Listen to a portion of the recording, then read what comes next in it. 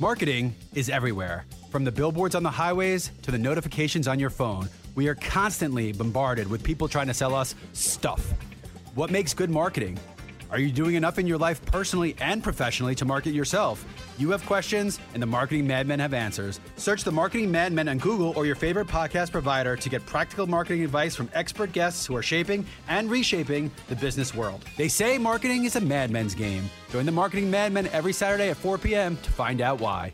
Danny Hall joining us, Georgia Tech's head coach. Like we said, all weekend long, they are taking on Georgia, culminating Sunday, 2 o'clock at Coolray Field, the 19th annual Spring Classic for kids. All of the games right here can be heard on the Fan. BJ and Mooneyham going to have the call. Danny, good to hear from you. You're joining us. If you don't know this, Danny, you're joining us on the Hobson and Hobson Newsmaker line. No, that's great. And, I enjoyed that pre-conversation just a little bit. I heard about what your dads did. So my story was my dad was my high school football and baseball coach in Ohio, and I swore I would never go into coaching, and look what happened. So what was the Hall? What was the Hall family like? Was it a biggish family at that point in Ohio? No, it was just myself and my sister, and my sister was 7 years younger than me, and she ended up kind of going into coaching, but ultimately ended up being a high school or middle school principal there in Ohio. She's retired now, so something's wrong with this picture. But it was just good upbringing, and I was on either a baseball field or a gym or somewhere just about every day of my life. So it was good. Chris, what year do you come down here? 93. So I come down in 96. You arrive in 94. Is it kind of like we think the same way? It's a whirlwind. Everything kind of blends together after a while. Do you feel the same? Oh, no doubt. And. And I've lived in, Metro Atlanta longer than I've lived anywhere. And you get like guys you coach that'll come back and they'll have stories and you'll be looking at them like, I'm sure I probably did that, but I kind of don't remember it right now. Yeah. Well, Danny, how many times has somebody that played for you introduced you to their kid who's in college? Like not even a little kid. I'm coaching some of them. No, I've coached some of them. And that's when you really kind of realize that, you've been doing something for a long time. And, and so, you just, I just say it like this. I'm blessed to have, been doing it for a long time and blessed to be at Georgia Tech. It's a great place to coach and has been nothing but, fun for me just to be involved here and see our guys grow as players and grow as young men. Generality. But how much better is today's 18-year-old because of the amount of games they play? There could be a burnout factor. It could work the other way. But do you see a notable difference in the college player prep to go play at this level? I think they develop just way faster than you and I did, and Nick. We probably played all three sports or four sports, yep. And when it was fall, you played football. Winter, you played basketball or, hockey or whatever. And then in the spring and summer, you played baseball. So now it's much more specialized. Everybody's got a hitting coach, pitching coach, strength coach. And so I think that development stage just happens a lot quicker. They do have particularly in the South, the opportunity to play a bunch of games. They literally play, they could play year round now if they wanted to. And but in saying that, I think this skill development may happen at a faster rate, but I don't see it translate into some of these guys being just good baseball players overall. They know what their fastball velocity is, and they know what their exit velocity is on balls coming off the bat, but they kind of lose sight of understanding how to play the game, how to win, how to be part of a team. And I think that's missing right now. Danny Hall is with us, Georgia Tech's head baseball coach. Of course, they're taking on Georgia all weekend long. We'll provide more details. It's all going to be heard here on the Fan. He's with us on the Hobson and Hobson Newsmaker line. What are your thoughts on that, kids specializing so early on in any particular sport? I don't think it's a good idea, and I mean, I had, two sons here, one still playing for me, and, one is an agent now, but everybody would ask me when they were younger, like, well, what do you do for, agility and this and that? And I'm like, well, they play basketball or, they play football. That's where you learn your instincts to, try to be agile and be able to move side to side. And so I think at the younger ages, it's a major mistake. Somebody gets up into high school and they think, hey, I'm just way better in this sport than I am in another, then maybe you do really try to zero in on, perfecting your craft. But, I like guys that, play more than one sport. It's a rarity today. But, I do think there's a lot of transfer just of skill sets. And at the end of the day, the competitive level of, it's one thing to work out and practice, but you put yourself in a game and you got to compete, and it just takes it to a different level. Speaking of it all blending together, I don't even know when it might have started where high school baseball took a backseat to travel baseball, because you're not really sure what am I gauging his 4 at-bats? What am I gauging a guy on the mound if he's not throwing against better competition? Is there a line of demarcation when it came to how you have to look at recruits? Well, for us, the majority of our recruiting happens in the summertime just because that's the easiest time for us to get on the road, go see guys play. We'll see high school games, but I do think it's a major mistake that, parents or kids make of trying to put less of an emphasis on high school baseball, because kind of what I said earlier, the idea of playing for a team, playing for your school, playing for your friends that you grow up with.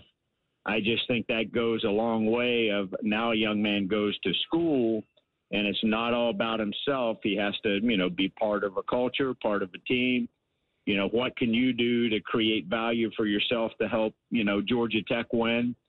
And I think they miss that in travel baseball. They basically show up, they might take a little batting practice and they play, or they go to these showcases where how hard do you throw? How fast do you run? And the playing of the game is kind of secondary. All right. In football, they call them loafs. And even at the highest level, general managers at the NFL level have told us they'll look at film and they try to see who's walking off a field, who's walking on a field, what's the equivalent in baseball? Like, do you still like to hear a kid in the summer talking? Do you still like, I might give you one helmet flip, but I'm not going to let you be a prima donna. Boom. All of a sudden, you're off our radar. What's the reality of the loaf in baseball? I think it's how they handle the adverse moments that come up in a baseball game. Whether you strike out, how do you handle yourself when you go back to the dugout? How do you handle yourself if an umpire misses a call? If you're a pitcher, umpire misses a call, or you walk a couple guys, or somebody makes an error, and you're kind of looking at body language.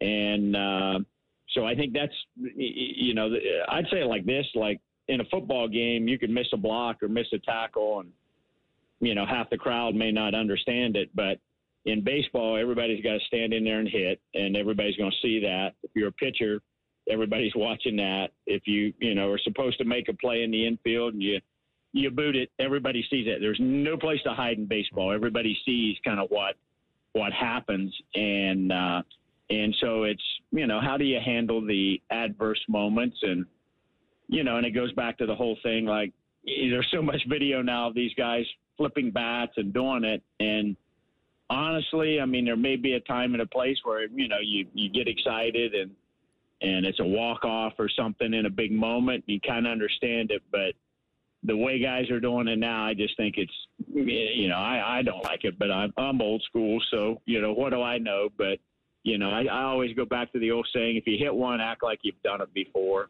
and, try not to show the opponent up so much.